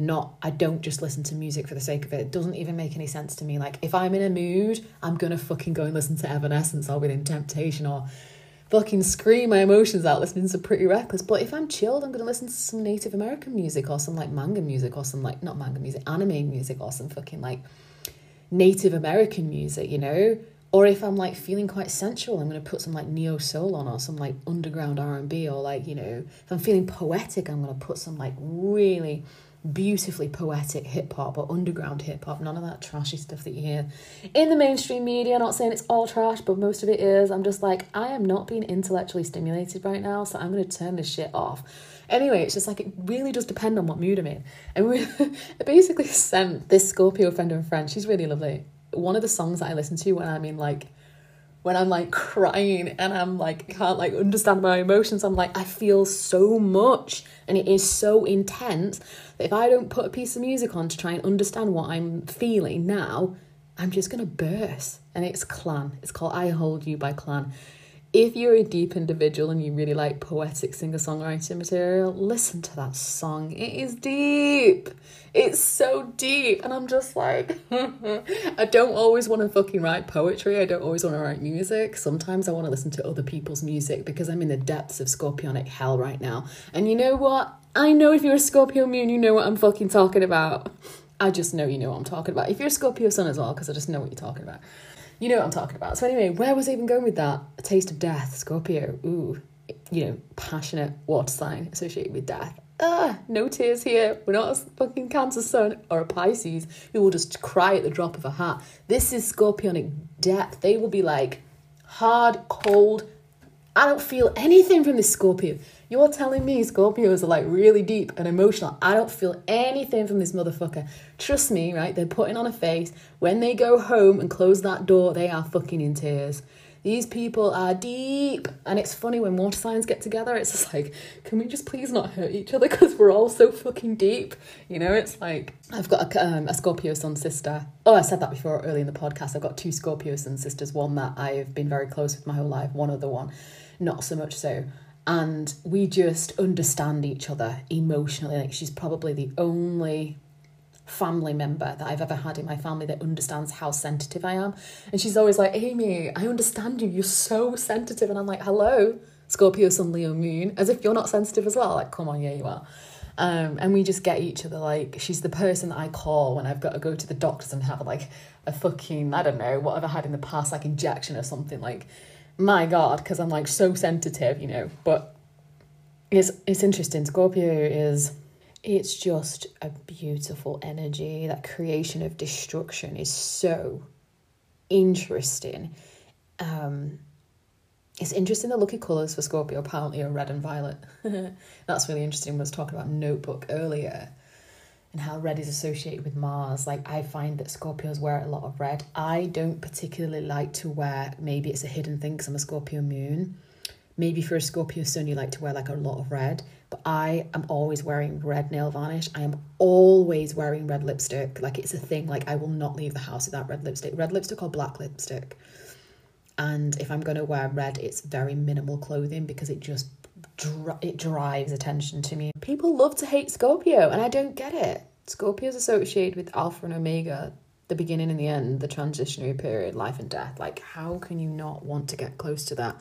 I am being super biased. This is probably the most biased podcast I've ever done. It is my podcast. I'm sure that one day when I leave this planet and I've left this golden podcast here, somebody's going to benefit from it. You know, Aries will want to confront someone. They'll go head to head. Aries is the yang. Scorpio is the yin. Aries is extroverted. It's you know what? I don't like you and I'm going to confront you about it. A Scorpio's not really going to confront you unless there's a lot of fire in the birth chart. But yeah, they're holding it back. They're observing. They're making. They've got a whole list on you, pros and cons. I'll tell you that now. And yeah, it's a water sign, and it's about growth and emotion, and it's, what else can I say about Scorpio without going on and going on? In the Scorpio season, if you want to work with Scorpio energy, you can integrate this into your life. I'm just going to go to my phone now and have a look at some of the pictures for Scorpio energy. I just find it really fascinating. I'm obsessed with Scorpio energy to the point where I'm like, you know what? I do actually wish I had some more Libra in my birth chart, because it's a little bit too much. The shadowy side of Scorpio is repressed energy that can be sexual or emotional. Again, I spoke to someone recently who was a Scorpio, and this individual was like, and he was a guy, and he's had a pretty rough life, and he was like, I don't feel fuck all. It was just like, you do. You're just not, you're a guy and you're not allowing that feminine energy to flow. So you're repressing it. You've got all of this depth and you're repressing it. Vindictive, like obsessive, like obsession is a thing. Like, there's a difference between being passionate and obsessive. And I think it's a very fine line. I often use the word obsessive because I get very obsessive and I get very passionate. But I do think maybe where I'm perceiving it is passionate, but some people can be obsessive. Like, I literally had some issue with somebody in my life who was being really obsessed with me, and this individual was a Scorpio Sun, Gemini Moon. Can I say any more? No. Sexual deviance, the shadow side is like deep emotional turmoil that they're not processing, never mind alchemizing, they're not processing it. So can you imagine somebody that feels so intensely deeply and is not even allowing themselves to even look at that repression? That is somebody that is going to be very, very jealous, possessive, reactive. Like, what more do you want from a water sign that feels so deeply with the energy of Pluto and Mars? It's just too poetic. It's just way too poetic. And I am just like, you Libras have got it easy, man. Like, I want to read something. If I can get to it. Hang on. It says Scorpio's energy. I don't know who wrote this. It's just online. One of Scorpio's secrets is its ability to direct its energy to focus on its purpose. Definitely. Its unequaled power of the eye of the eagle allows it to clear its path, to wisely use every atom of its energy to go for its envisioned goal, undeterred. Because Scorpio is a water sign, its energy is always flowing. It flows around, wears away, or seeps through any obstacles. Scorpio is a deep river whose will is set and current is fixed. The waters of its emotional body are resolutely devoted to dealing with every challenge. It will win the battle within its own consciousness and emerge as a one-pointed disciple ready for the teachers and the teachings. Scorpio, by its very nature, attracts environments that engage its personality in battle. It is a battle within itself. There we go again. It's within. It's not Aries without. It is a battle within itself to recognize and eliminate limiting thought forms and beliefs that keep its emotional energy chained to false desires and illusions. Because Scorpio is also related to illusions, just like Pisces. As Scorpio individualizes and separates itself from mass consciousness, it plays an important role in clearing and preparing the collective consciousness for greater harmony and conscious evolution. This is why it's seen as the most powerful sign, by the way. Scorpio exemplifies how the personal psyche must be transformed in order to prepare the collective in order to prepare for collective transformation. And that is why Libra comes first, then Scorpio, and then Sag. When we get to Sag energy, we're just like, woo! We've alchemized shit, now we're just going to enjoy life, like la-di-da. The new social archetypes and inventions that Aquarius works to create can only be put into place if they can be held in the consciousness of the individuals that comprise the collective. Scorpio is the internal battleground between the old and the new order. It is in Scorpionic territory and through Scorpionic tests that the wheel is reversed and the dynamics of a more evolved consciousness are put in place. I feel like Game of Thrones right now. I want to break the wheel. We were at a bar tonight. One of my friends plays the cello. I've said this so many times on this podcast now, but he was playing Game of Thrones, and I did a cover of Carleon, I think she's called, Game of Thrones, called You Win or You Die, and it's basically the lyrics to that song. You win or you die. A raven flies from the north to the sea. It's just the lyrics are so beautiful. And my friend Joseph was playing on the cello tonight in a bar, and this girl was like, "Oh my god, thank you for letting me know the lyrics of that song, because I'm a massive Game of Thrones song." I don't know anyone that's into Game of Thrones that has actually heard that song. It's just obviously she wrote the lyrics after Game of Thrones, obviously, but the song in and of itself, the poetry, is fucking amazing. I'm gonna put the link below. So I don't know if anybody watches the Netflix series You, which is, if Penn Badgley is not the epitome of Scorpio energy in that show as well as in real life, I'm going to break it down for you. Okay, so the overall show being about this obsessive guy, he's a serial killer that just fixates on certain women and then trauma bonds with them and then ends up basically killing them, It goes through his experience. A lot of it is his internal dialogue of very kind of it's kind of like a Scorpio dialogue of saying things as it is. His aura of fixation, obsession, his stalker-like, investigatory-like secrets, the fact that he kills people, all of that. He is basically the epitome of Scorpio energy. If you had to observe or feel into the energy of the show, you would clearly see that it's Scorpio energy. And not just, it's a psychological thriller again, so the psychological thriller aspect being the observation of the main character, Joe, his psyche, and looking into his abusive, traumatic childhood, which is what often creates the sociopath or the narcissist or whoever.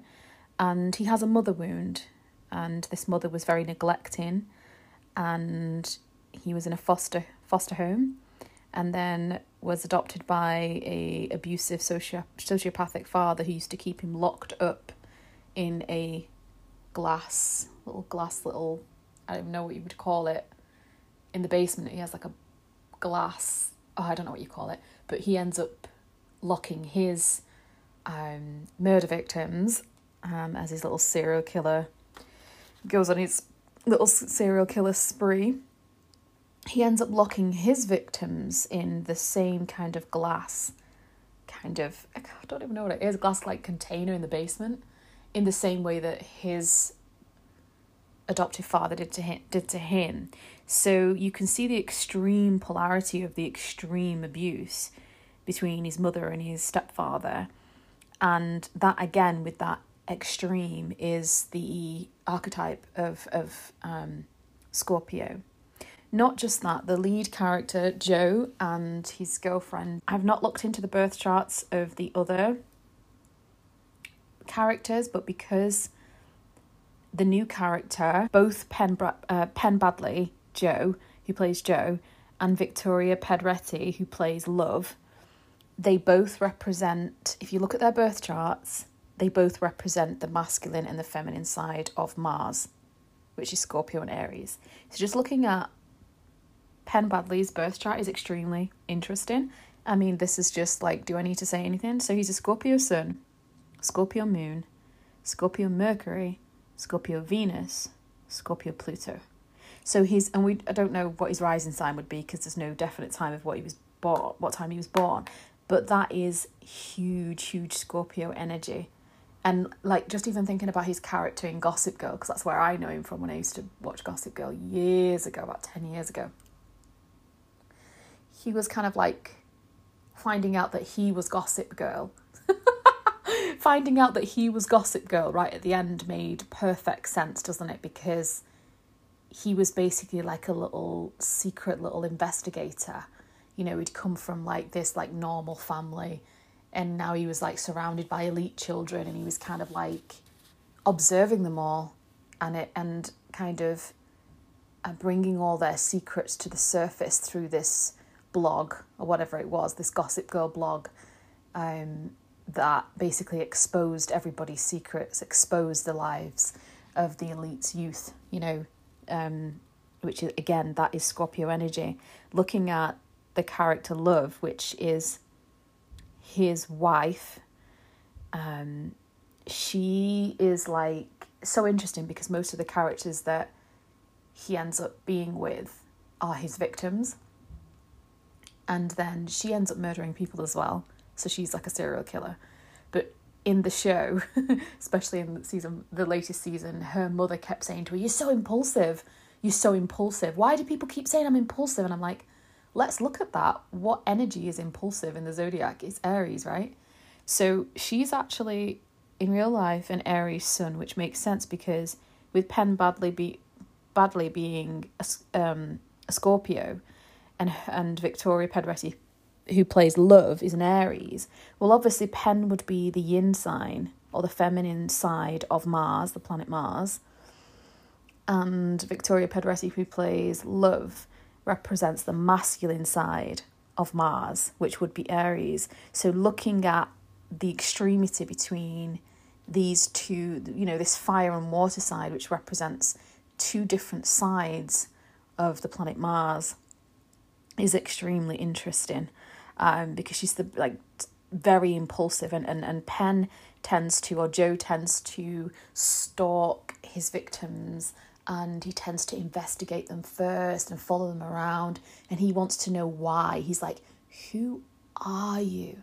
Now that question, like, again, that's like my question in life, is the who is so integral to it, giving the viewers, you know, an insight to what the show's really about, which is about Scorpio energy that needs to be transformed and transmuted, is that he's constantly like spying on his victims, and he's like, who are you?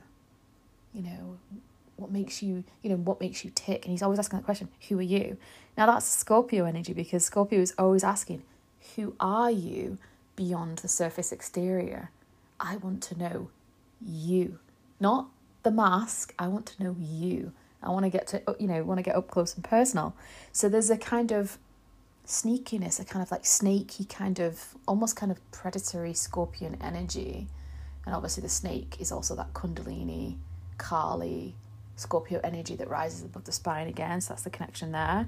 But with Love, played by Victoria Pedretti, completely different energy. She doesn't need to stalk people. She doesn't need to find out who you are in order to fucking kill you. You just do something to annoy her and she's going to kill you out of impulsion. And which zodiac sign is impulsive like that? It would be the Ram, who just goes around headbutting everything. He's like, smashing its head through the walls because they're not thinking about the direction that they're going in. And that's totally Aries energy. And I find that very interesting because that Scorpio energy that Mars energy needs to be like transmuted. It needs to be balanced, and maybe their child that they have represents the balance between Aries and Scorpio, because Penn tries to do the best that he can by not murdering people because of his love for his child, and he doesn't have an emotional connection to his child because he's so cut off from himself. And he's stuck in his own childhood trauma, and his childhood blueprint is still having an effect on him. And instead of trying to heal that trauma, he's living through the lens of that trauma. So he's murdering people and going on these serial killer sprees because he's not been able to really heal that childhood trauma of being traumatized by his own stepfather. So I think that the child represents, like, it's like a triangle. So you've got the mother and the father at the base, and then the child that represents the balance or creation at the top of the triangle. And I've not watched all of the latest season. I've watched the first 3 or 4 episodes, but I do find that show really, really interesting. And I did say that I was gonna mention that. So, a lot of these shows that we watch are just, they're just about archetypes and just energies. And, if you watch a lot of like psychological thrillers and that's really your thing, then you possibly have a lot of like Scorpio energy in your birth chart, or just some Scorpio placements. And if not, you could look at your houses. But I think that there's a reason sometimes why we're attracted to certain shows, and I just thought that was a really interesting thing to mention. Enjoy this Halloween season, because when we keep it locked within ourselves and we don't look at it, that is when we just create an unbalanced consciousness on this planet. Like, what is it we're scared of? Trick or treat. Like, oh my God. Anyway, I'm going to fucking leave it there, because I have just been swearing so much in this podcast and it is super late. I recorded this, like, some of it yesterday and some of it today when I got home. And I'm going to go.